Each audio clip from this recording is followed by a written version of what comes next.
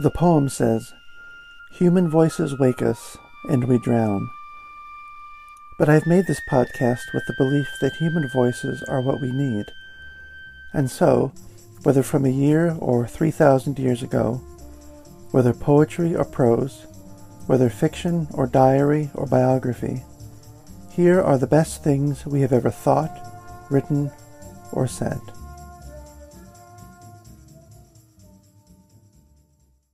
As he was nearing the age of 60, this would have been around 1509 or 1510, the artist Leonardo da Vinci began his great anatomical studies. He began to dissect and take apart human bodies and produce drawings from what he saw. And if you just go to Google and look for Da Vinci anatomical drawings, you will see just what I mean. They are there in the hundreds, and they are incredible things to see. And for the longest time, I had wanted to turn that into a poem, to take what Da Vinci did and to perhaps surmise the reasons that he did it and the circumstances of his own life that led him to that point, just to try and express what it was that led someone to do what he did. If you imagine that he is, he was an illegitimate son, a fact which kept him out of certain opportunities in employment and education, and all of the other things that led him into becoming a painter. And then at the same time, the kind of painter that he was, how did that happen as well? What kind of mind did he have that allowed him to leave so many things unfinished?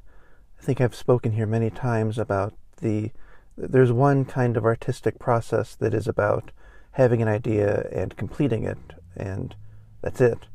And the other one finds satisfaction in just sort of rummaging around a bit and seeing what is going on. What was it about someone with such artistic proficiency and technical brilliance as Leonardo da Vinci had? He could have gone on doing paintings for the rest of his life. He could have done many more of them than he actually did.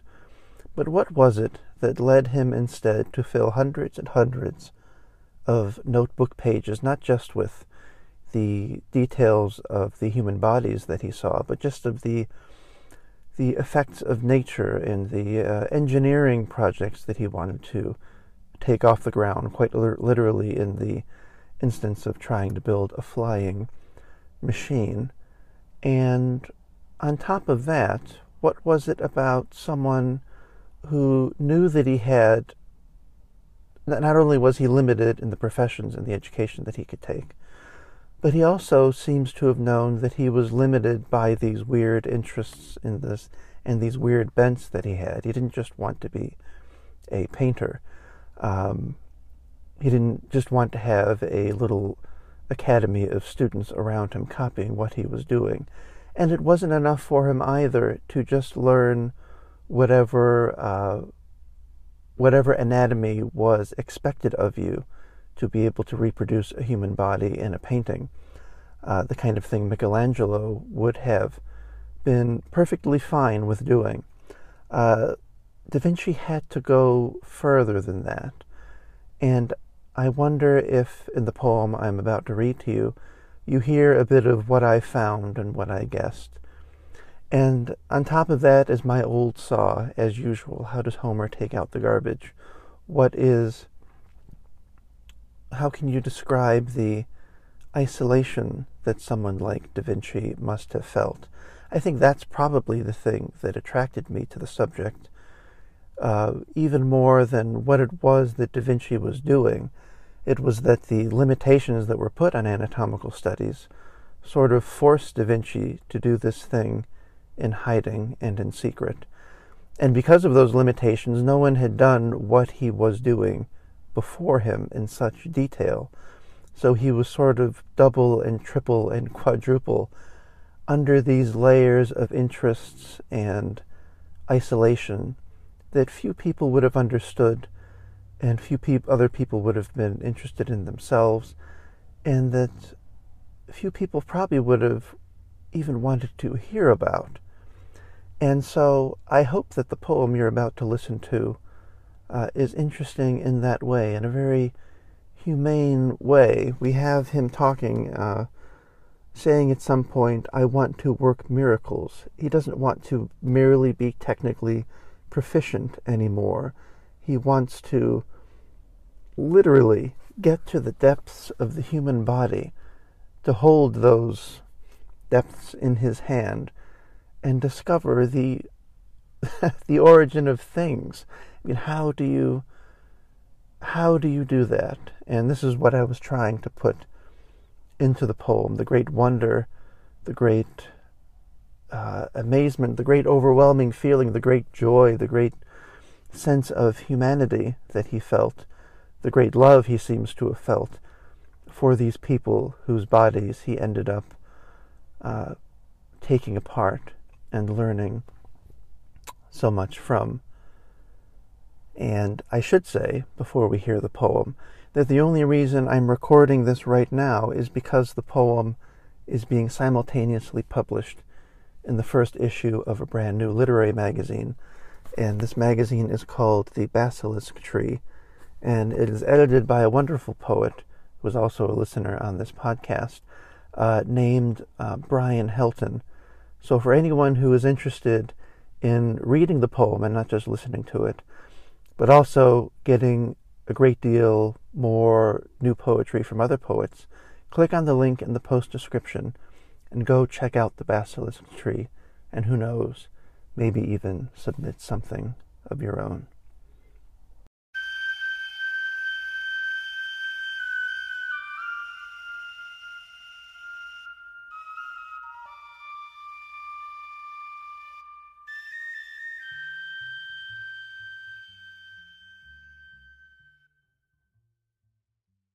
Leonardo. Modesty is not for me, not with my bodies. Those who have seen my drawings are like men introduced to the light. They smile and say they would watch a dissection if they could.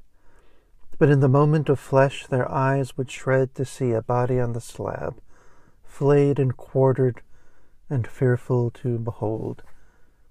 Few have the desire, few the stomach, few the means, few the patience, few the ability to draw them with such rigor, and few whose only impediment is time.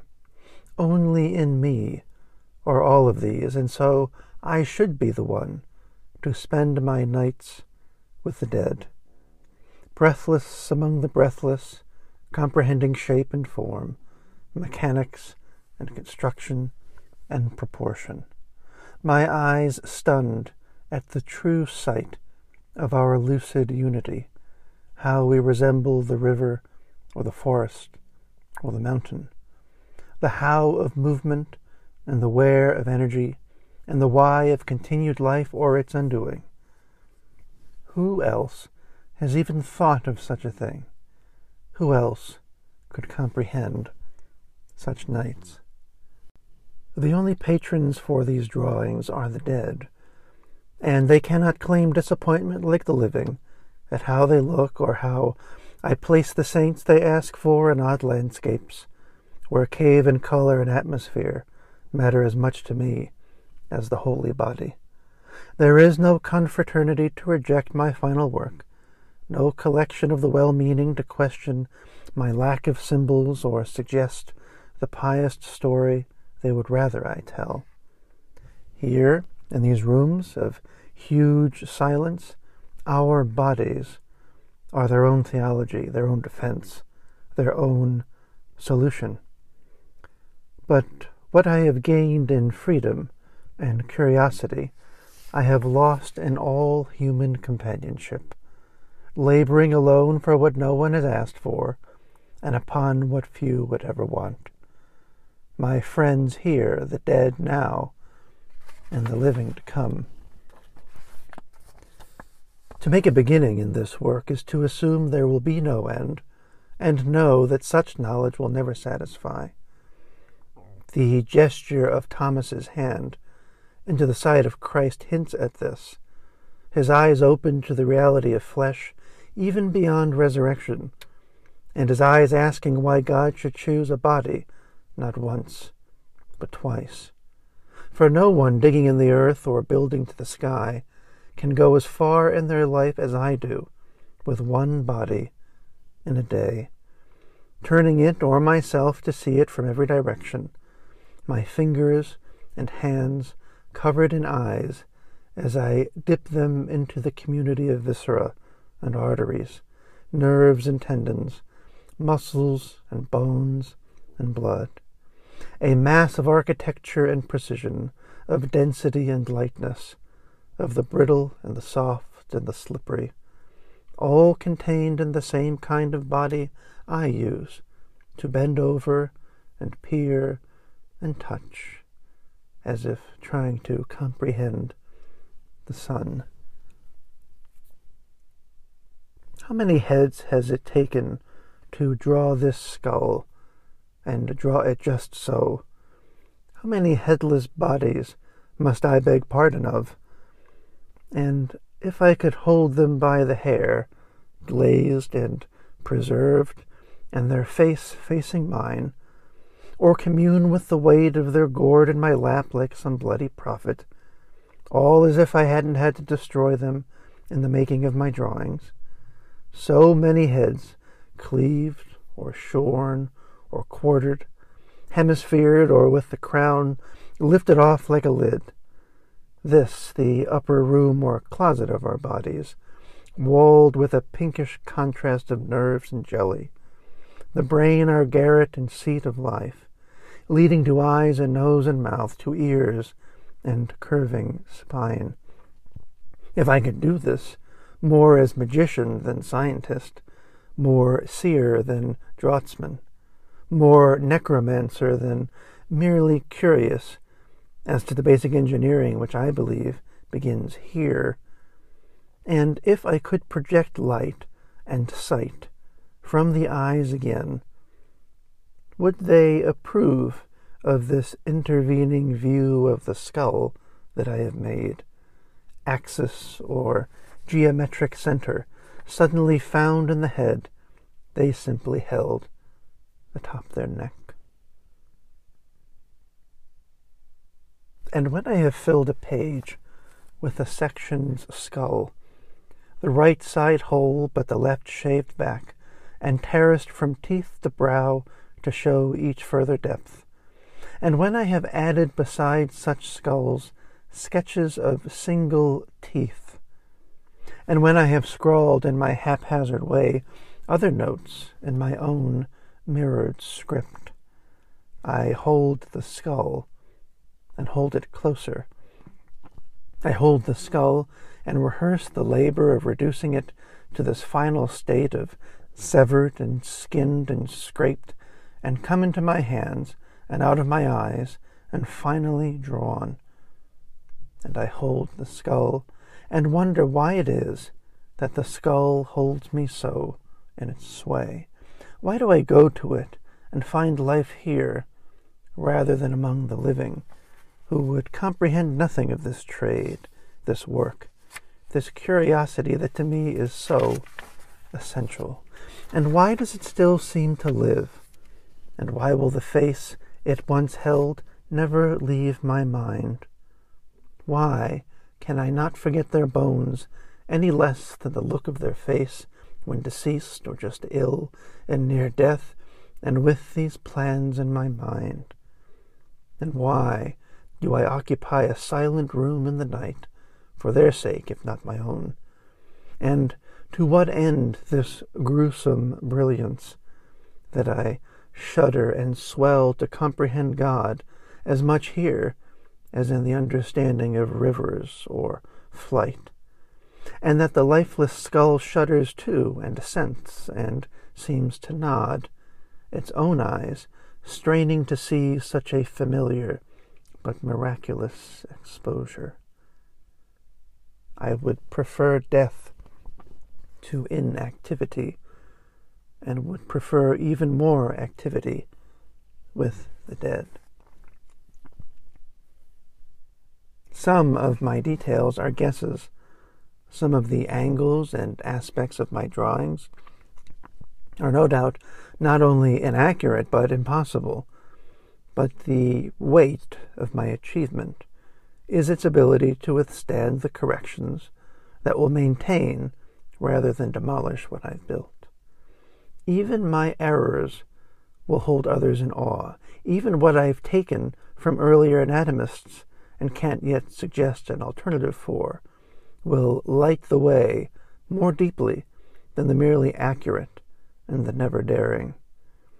You will see from my youthful, unfinished St. Jerome, posed as he is in a penitent crouch in his usual wilderness, how my real theme is ever the neck and shoulder and arms, support and measure and movement, fascination with rotation and force, the bend and the stretch. And you will see the same from my studies of nature, to comprehend the breathing lungs of ocean, the skeleton of rock and mountain, the veins of rivers, and the entirety of it all in the rooted tree. And have you seen our distant likeness beneath the paw of the bear, or under the skin of the pig or the monkey, or the place of learning that is a horse's complete skeleton? What is nature? What is animal life?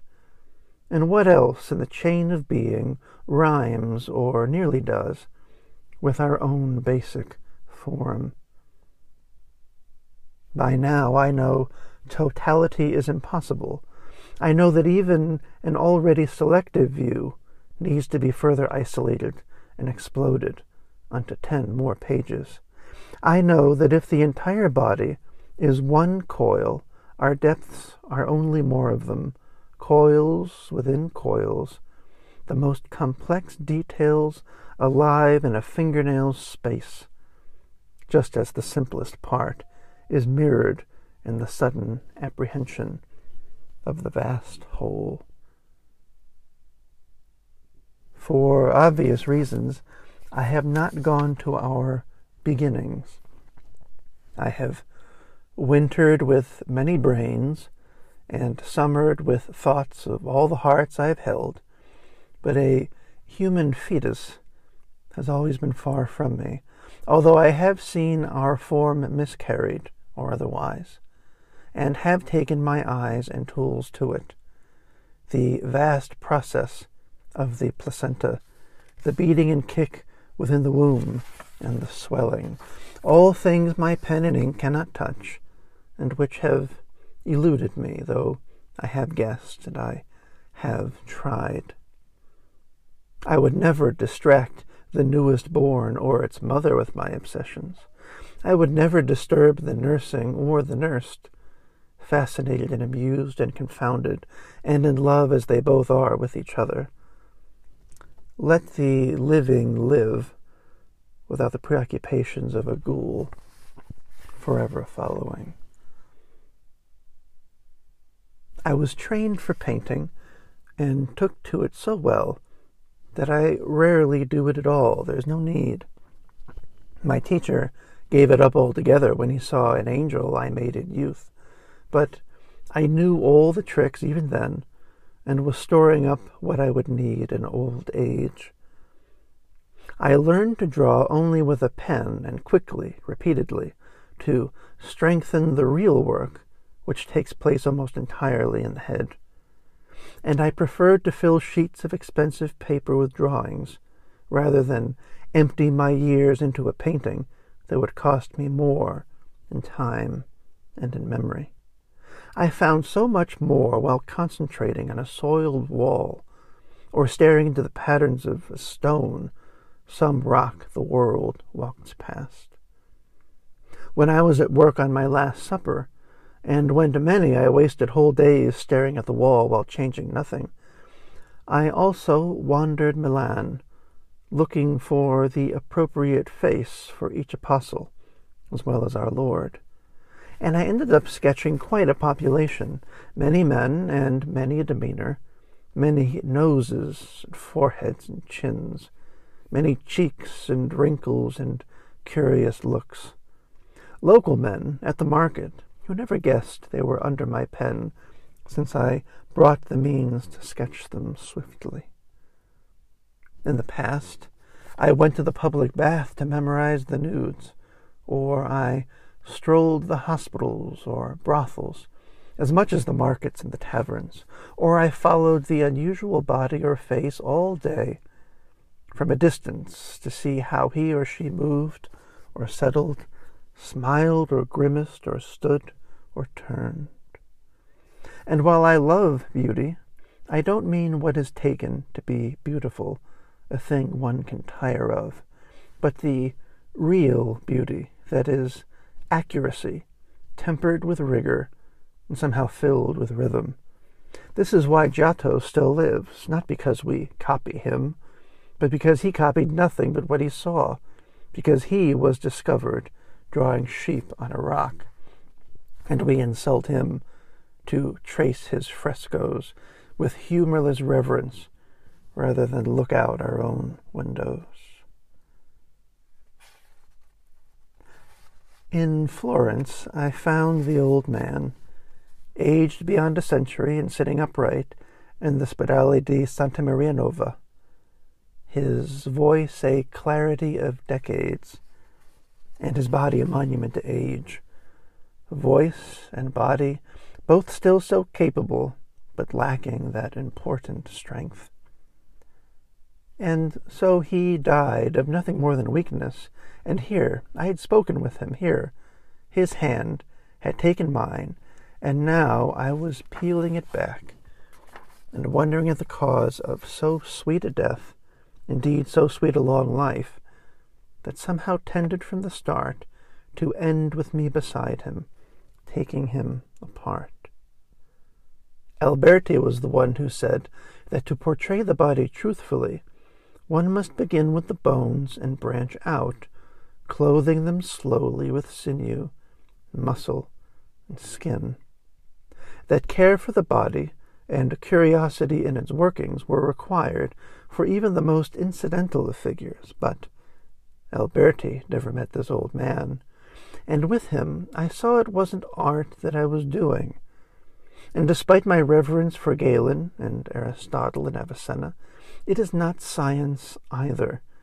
It is immense intimacy to ask how the bones are bound together, how the muscles and tendons give movement to the bones, to the tips of fingers, how the nerves bring sensation and the arteries nourishment, and how the whole is enclosed in such total, reactive, and pliant skin. And then so why have I left out how our flesh is also built for the touch of others? Why is the question of human physical warmth only an aside?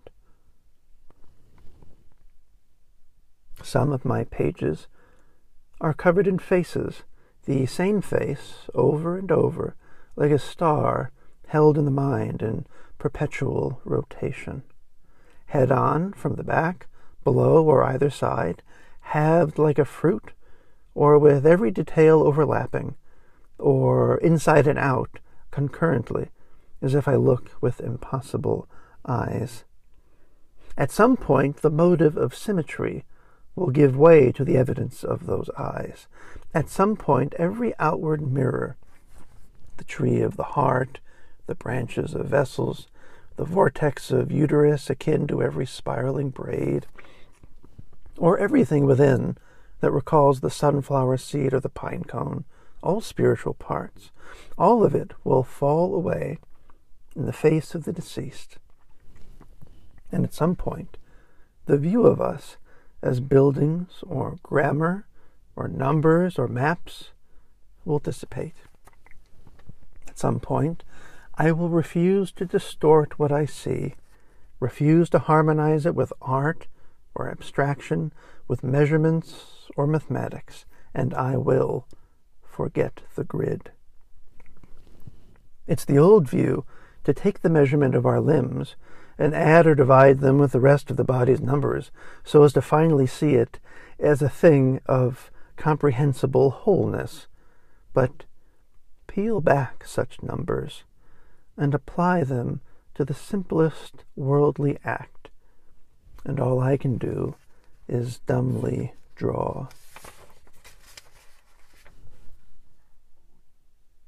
I have said before that many of us do not deserve the magnificence of our bodies and their mechanisms.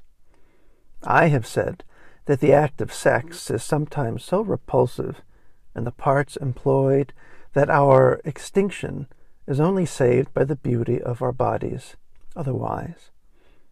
I have said that most of us are mere channels for food, who offer no other purpose than the filling of latrines, and in my life I have taken after Pythagoras and Plato in refusing to eat meat, refusing to be a tomb for animals.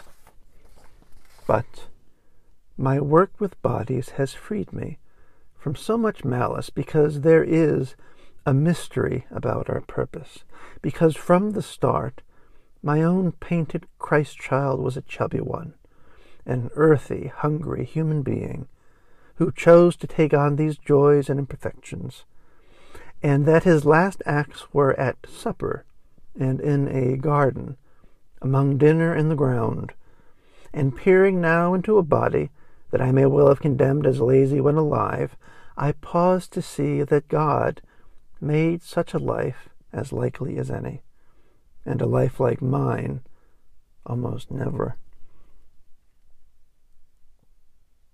While my grandfather and uncle raised me, I could walk to the growing house of my father's new wife, and did so as often as I could as a boy, from Vinci to Camposepi. And those hills were what I first loved. The life of the earth on that long walk, the plants, the animals, the contemplation, the language of weather, growth and light. There is the memory of a cave out of the way, one that I was astounded existed at all, and how I bent to look in, and only saw darkness, only fear and desire. And there is an earlier memory where a kite alighted on my cradle, and with its tail it opened my mouth and swept the inside of my lips with its feathers. I think of that cave and that kite when I glance over the dozen drawn hearts that crowd one of my pages like friends. They have been my friends.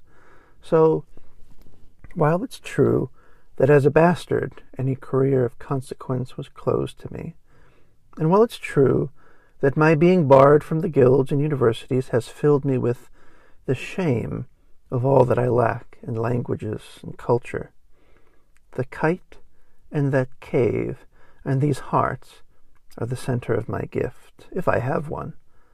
And it's also in these bodies, in every indication of their lived lives, dirt still on the hands, or the stomach, or in the eyes. And sometimes, when I've finished with one, I go to their head and I open their eyes, and I wipe the tears that I find there. I hold the hand as I rarely have in life, with no fascination now, but only with the tenderness of something shared.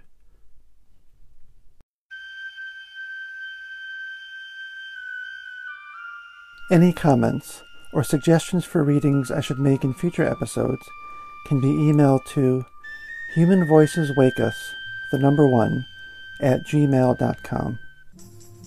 Links to each work used in this episode can be found in the episode description. If you enjoy Human Voices Wake Us, you can subscribe wherever you find your podcasts. The music here is Duke Ellington's Arabesque Cookie.